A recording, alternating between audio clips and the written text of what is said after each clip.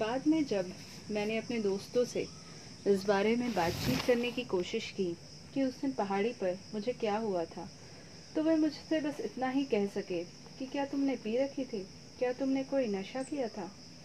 वे इस नए आयाम के बारे में मुझसे ज़्यादा बेखबर थे जो अचानक मेरी ज़िंदगी में विस्फोट की तरह आया था। इससे पहले कि मैं इसका मतलब निकालना शुरू करता, मुझे फिर वही अनुभव हुआ। एक हफ्ते बाद की घटना है। परिवार वालों के साथ मैं खाने की मेज पर बैठा था। मुझे लगा कि वो बस 2 मिनट तक चला, लेकिन 7 घंटे बीत चुके थे। मैं पूरे होशो हवास में वहीं बैठा हुआ था, लेकिन जिस मैं को मैं जानता था वह अब वहां नहीं बचा था। बाकी सब कुछ वहां मौजूद था और वक्त गुजर गया। मुझे याद है कि परिवार के कई लोगों ने मेरे कंधे पर थपकी दी थी, मुझसे पूछा कि क्या हुआ, मुझसे खाना खाने को कहा। मैंने बस अपना हाथ उठाकर उन्हें जाने के लिए कहा। तब तक वे मेरे अजीबोगरीब हरकत के आदी हो चुके थे, इसलिए उन्होंने मुझे अकेला छोड़ दिया। जब मैं सामान्य स्थिति में लौटा तो सुबह के 4:15 बज रहे थे। ऐसे अनुभव अब बार बार होने लगे।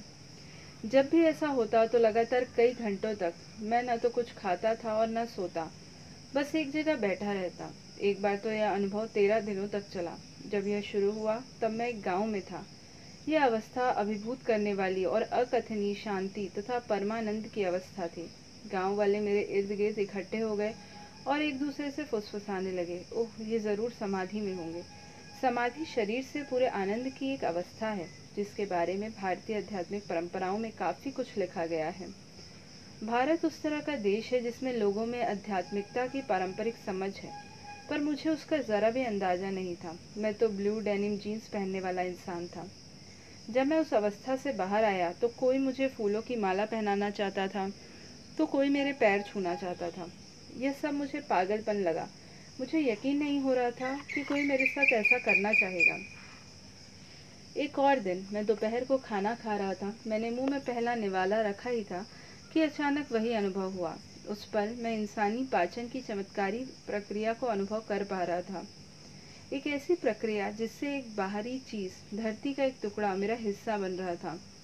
बौद्धिक स्तर पर हम सब यह जानते हैं कि धरती का एक हिस्सा, भोजन, हमारा पोषण करता है और एक दिन हमारा शरीर उसी धरती का पोषण करने के लिए उसी मिट्टी में मिल जाता है जिसने कभी हमें जीवन दिया था।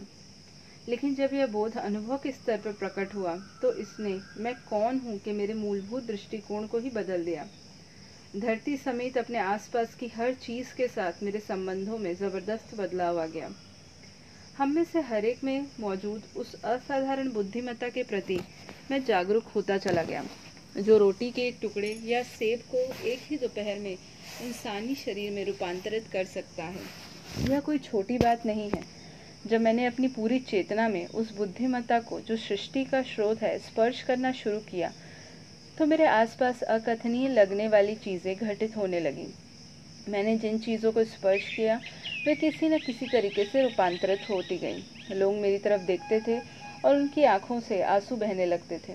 कई लोगों ने दावा किया कि बस मुझको देखकर भर से उन्हें शारीरिक और मानसिक पीड़ा से मुक्ति मिल गई। मैंने खुद को भी कुछ ही घंटों में ऐसी बीमारियों से स्वस्थ होते पाया जिनसे ठीक होने में मुझे सामान्य चिकित्सीय देखभाल के माध्यम से महीनों लग गए होते। हालांकि इन सब बातों को मैंने कोई महत्व नहीं दिया। बहरहाल बाहरी और अंदरूनी हकीकत को रूपांतरित करने की मेरी यह क्षमता मेरे भीतर और मेरे आसपास आज भी काफी नाटकीय ढंग से जारी है। ऐसा नहीं था कि मैंने इसे हासिल करने के लिए अपनी तरफ से कोई कोशिश की थी। बस इतनी सी बात है कि एक बार जब कोई बुद्धिमत्ता के इस गहन आयाम के संपर्क में आ जाता है जो यहाँ पर हमारे अस्तित्व का आधार है, तो जीवन स्वाभाविक रूप से चमत्कारी बन जाता है। लगभग 6 से 8 हफ्तों में यह अविश्वसनीय अनुभव एक जीती जागती हकीकत बन गया। इस दौरान मेरे बारे में हर चीज नाटकीय ढंग से बदल गई। मेरी शारीरिक बनावट, मेरी आंखों का आकार, मेरी चाल ढाल, मेरी आवाज और कदकाठी, सब इतनी तेजी से बदलने लगे कि मेरे आसपास के लोगों ने भी इस पर गौर किया। मेरे अंदर जो कुछ हो रहा था वो और भी अद्भुत था। 6 हफ्तों के अंदर पुरानी यादों की सचमुच बाढ़ सी आ गई। कई जन्मों की याददाश्त लौट आई। अब मैं अपने अंदर एक ही पल में घटित हो रही लाखों अलग अलग चीजों के बारे में जागरूक हो गया था। यह एक कैलाइडोस्कोप की तरह था। मेरा तार्किक दिमाग कह रहा था कि इसमें से कुछ भी सही नहीं हो सकता, लेकिन जो मैंने अपने अंदर देख रहा था वह दिन की रोशनी से अधिक साफ था, लेकिन मैं मन ही मन यह उम्मीद कर रहा था कि यह गलत हो। मैंने खुद को हमेशा एक चतुर युवक की तरह जाना था। अचानक मैं स्वयं को एक नासमझ और बेवकूफ नौजवान जैसा महसूस करने लगा था, और उस हैरानी से मैं समझौता नहीं कर पा रहा था।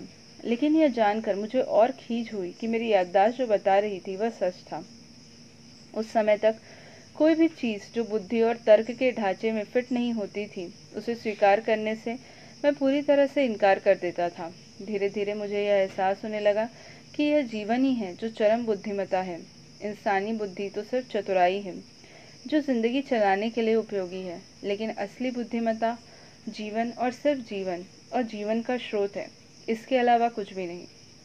दुनिया को बताया गया है कि ईश्वर प्रेम है, ईश्वर करुणा है, लेकिन अगर आप सृष्टि पर गौर करते हैं तो आपको एहसास होता है कि ईश्वर या जो भी सृष्टि का स्रोत है वह सर्वोच्च बुद्धिमत्ता है जिसकी आप कल्पना कर सकते हैं। हम में से हर किसी में मौजूद उस सर्वशक्तिशाली बुद्धिमत्ता का लाभ उठाने की कोशिश करने के बजाय हम अपनी तार्किक बुद्धि का इस्तेमाल करना पसंद करते हैं। तार्किक बुद्धि कुछ खास परिस्थितियों में उपयोगी है, लेकिन यह काफी सीमित है। दूसरों की भावनाओं के प्रति मैं खुद को अत्यधिक संवेदनशील भी महसूस करने लगा। सड़कों पर किसी अनजान व्यक्ति को तकलीफ में देखकर मैं रोने लगता था। मैं यकीन नहीं कर पाता था कि लोग कितना अधिक क्लेश सहते हैं, जबकि यहाँ एक मैं हूँ जिसके भीतर बेवजह परमानंद फूट रहा है। मुझे यह एहसास होने में थोड़ा समय लगा कि मेरे साथ जो हो रहा है वह आध्यात्मिक है। मैं यह समझने लगा कि पवित्र परंपराओं और धर्म ग्रंथों में जिसे चरम अनुभूति कहा गया है वह मेरे साथ घटित हो रही है। जो मैं अनुभव कर रहा था वह दरअसल सबसे सुंदर चीज है जो किसी इंसान के साथ हो सकती है। पल पल मेरे शरीर की हर कोशिका परमानंद से विभोर हो रही थी। लोग बचपन की बड़ाई इसलिए करते हैं क्योंकि एक बच्चा बेवजह हंस सकता है और खुश रह सकता है, लेकिन मैंने देखा कि वयस्क जीवन में भी किसी के लिए परमानंद में रहना संभव है। यह हर इंसान के लिए है, क्योंकि हम जो कुछ भी अनुभव करते हैं वह हमारे अंदर से ही घटित होता है। मुझे एहसास होने लगा कि मेरे शरीर में बदलाव असल में पूरी आंतरिक संरचना का पुनर्गठन था। मैं 12 साल की उम्र से हठ योग का अभ्यास करता आ रहा था। 13 साल तक किया गया वह योग इस समय फलीभूत हुआ। योग दरअसल शरीर के पुनर्निर्माण का तरीका है ताकि वह ज्यादा बड़े मकसद की पूर्ति कर सके। मानव शरीर हाड़ मांस के एक टुकड़े की तरह भी काम कर सकता है और सृष्टि के स्रोत के रूप में भी। इंसान को ईश्वरीय हस्ती में बदलने की एक पूरी तकनीक है। मनुष्य की रीढ़ हड्डियों की एक बेकार व्यवस्था भर नहीं है, बल्कि असल में यह ब्रह्मांड की धुरी है। यह बस इस पर निर्भर करता है कि आप अपनी शारीरिक संरचना को कैसे पुनर्गठित करते हैं। अपने मामले में मैंने शारीरिक तीव्रता की स्थिति से आगे बढ़कर अपने शरीर को इस तरह से रखना सीख लिया जैसे कि वह हो ही नहीं। इससे मेरा शारीरिक पहलू बहुत सहज हो गया। पहले वह सारी तीव्रता मेरे शरीर में थी। लोग यह महसूस कर सकते थे कि अगर मैं किसी कमरे में घुसता तो इसका मतलब होता कि कुछ करना है, लेकिन अब मैंने अपने शरीर को अलग तरीके से रखना सीख लिया था, और तब मुझे एहसास हुआ कि यह अनुभव जो मुझे हुआ है यही असल में योग है। अस्तित्व और संपूर्ण जीवन के साथ ऐक्य और असीमता का अनुभव ही योग था। मैं हर रोज जो सरल योगासन किया करता था वे शारीरिक चुस्ती के लिए थे, या मैं ऐसा सोचता था, लेकिन चामुंडी पहाड़ी के उस अनुभव के बाद मुझे एहसास हुआ कि जो मैं कर रहा था वह वास्तव में एक ऐसी प्रक्रिया थी जो मुझे एक ऐसे आयाम में पहुंचा सकती थी जो भौतिक आयाम से बहुत परे था। इसलिए मैं लोगों से कहता हूँ, चाहे आप गलत कारणों से भी योग करें, यह तब भी असर करता है। हर इंसान के भीतर कुछ ऐसा है जो सीमाओं को नापसंद करता है, असीमित हो जाने की लालसा रखता है। इंसान की प्रकृति ऐसी है कि हम जो अभी हैं हमेशा उससे कुछ ज्यादा होने की इच्छा रखते हैं। इससे फर्क नहीं पड़ता कि हमने कितना हासिल किया है, हम थोड़ा और ज्यादा होना चाहते हैं।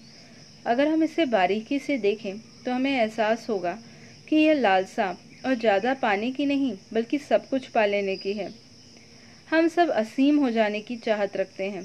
समस्या सिर्फ यह है कि हम इसे किश्तों में पाने की कोशिश कर रहे हैं। कल्पना कीजिए कि आप 5 फुट गुणा 5 फुट के किसी कमरे में बंद हैं। यह चाहे कितना भी आरामदेह क्यों ना हो, आप इससे आज़ाद होने की इच्छा रखेंगे। अगले दिन अगर आपको उससे बड़े 10 फुट गुणा 10 फुट के कमरे में रख दिया जाए तो आप थोड़ी देर तो काफ़ी अच्छा महसूस करेंगे, लेकिन इससे आज़ाद होने की इच्छा जल्द ही लौट आएगी। साफ है, इससे फ़र्क नहीं पड़ता कि हम कितनी बड़ी सीमा तय करते हैं। जिस पल आपको सीमा का बोध होता है, उसे तोड़ने की इच्छा सहज ही उठ खड़ी होती है। पूर्व के देशों में इस लालसा को सांस्कृतिक दृष्टिकोण से इंसानी गतिविधियों और प्रयासों का सर्वोच्च लक्ष्य माना गया है। आज़ादी या मुक्ति या मोक्ष को हर इंसान की एक स्वाभाविक लालसा और चरम लक्ष्य के तौर पर देखा जाता है, मगर इससे बेखबर होने के कारण हम इसे किश्तों में पाने की कोशिश करते हैं। भले ही वह सत्ता, धन संपत्ति, प्रेम या ज्ञान का संचय करने के जरिए ही क्यों ना हो। यह आजकल वक्त काटने में सबसे ज़्यादा पसंदीदा तरीका खरीदारी के जरिए। जिस पल मुझे यह एहसास हुआ कि इंसानी इच्छा किसी खास चीज़ के लिए नहीं बल्कि असीम विस्तार के लिए होती है, मेरे अंदर एक तरह की स्पष्टता आ गई। जब मैंने देखा कि हर कोई इसमें सक्षम है, तो मेरे भीतर इसे साझा करने की स्वाभाविक चाहत पैदा हुई। तब से मेरा लक्ष्य यही बन गया कि किसी भी तरह से इस अनुभव को दूसरे लोगों तक पहुंचाऊं, ताकि वे यह समझ सकें कि आज़ादी या असीमता की अवस्था से उन्हें वंचित रखा नहीं जा सकता, जब तक वे स्वयं जीवन के सहज उल्लास में रुकावट न बने। चामुंडी पहाड़ पर उस दोपहर के बाद से परमानंद की मेरी जो यह अवस्था है, यह न तो कोई दूर की संभावना है, न ही कोरी कल्पना। यह उन लोगों के लिए भी एक जीता जागता सच है जो इच्छुक है। यह हर इंसान का जन्म सिद्ध अधिकार है।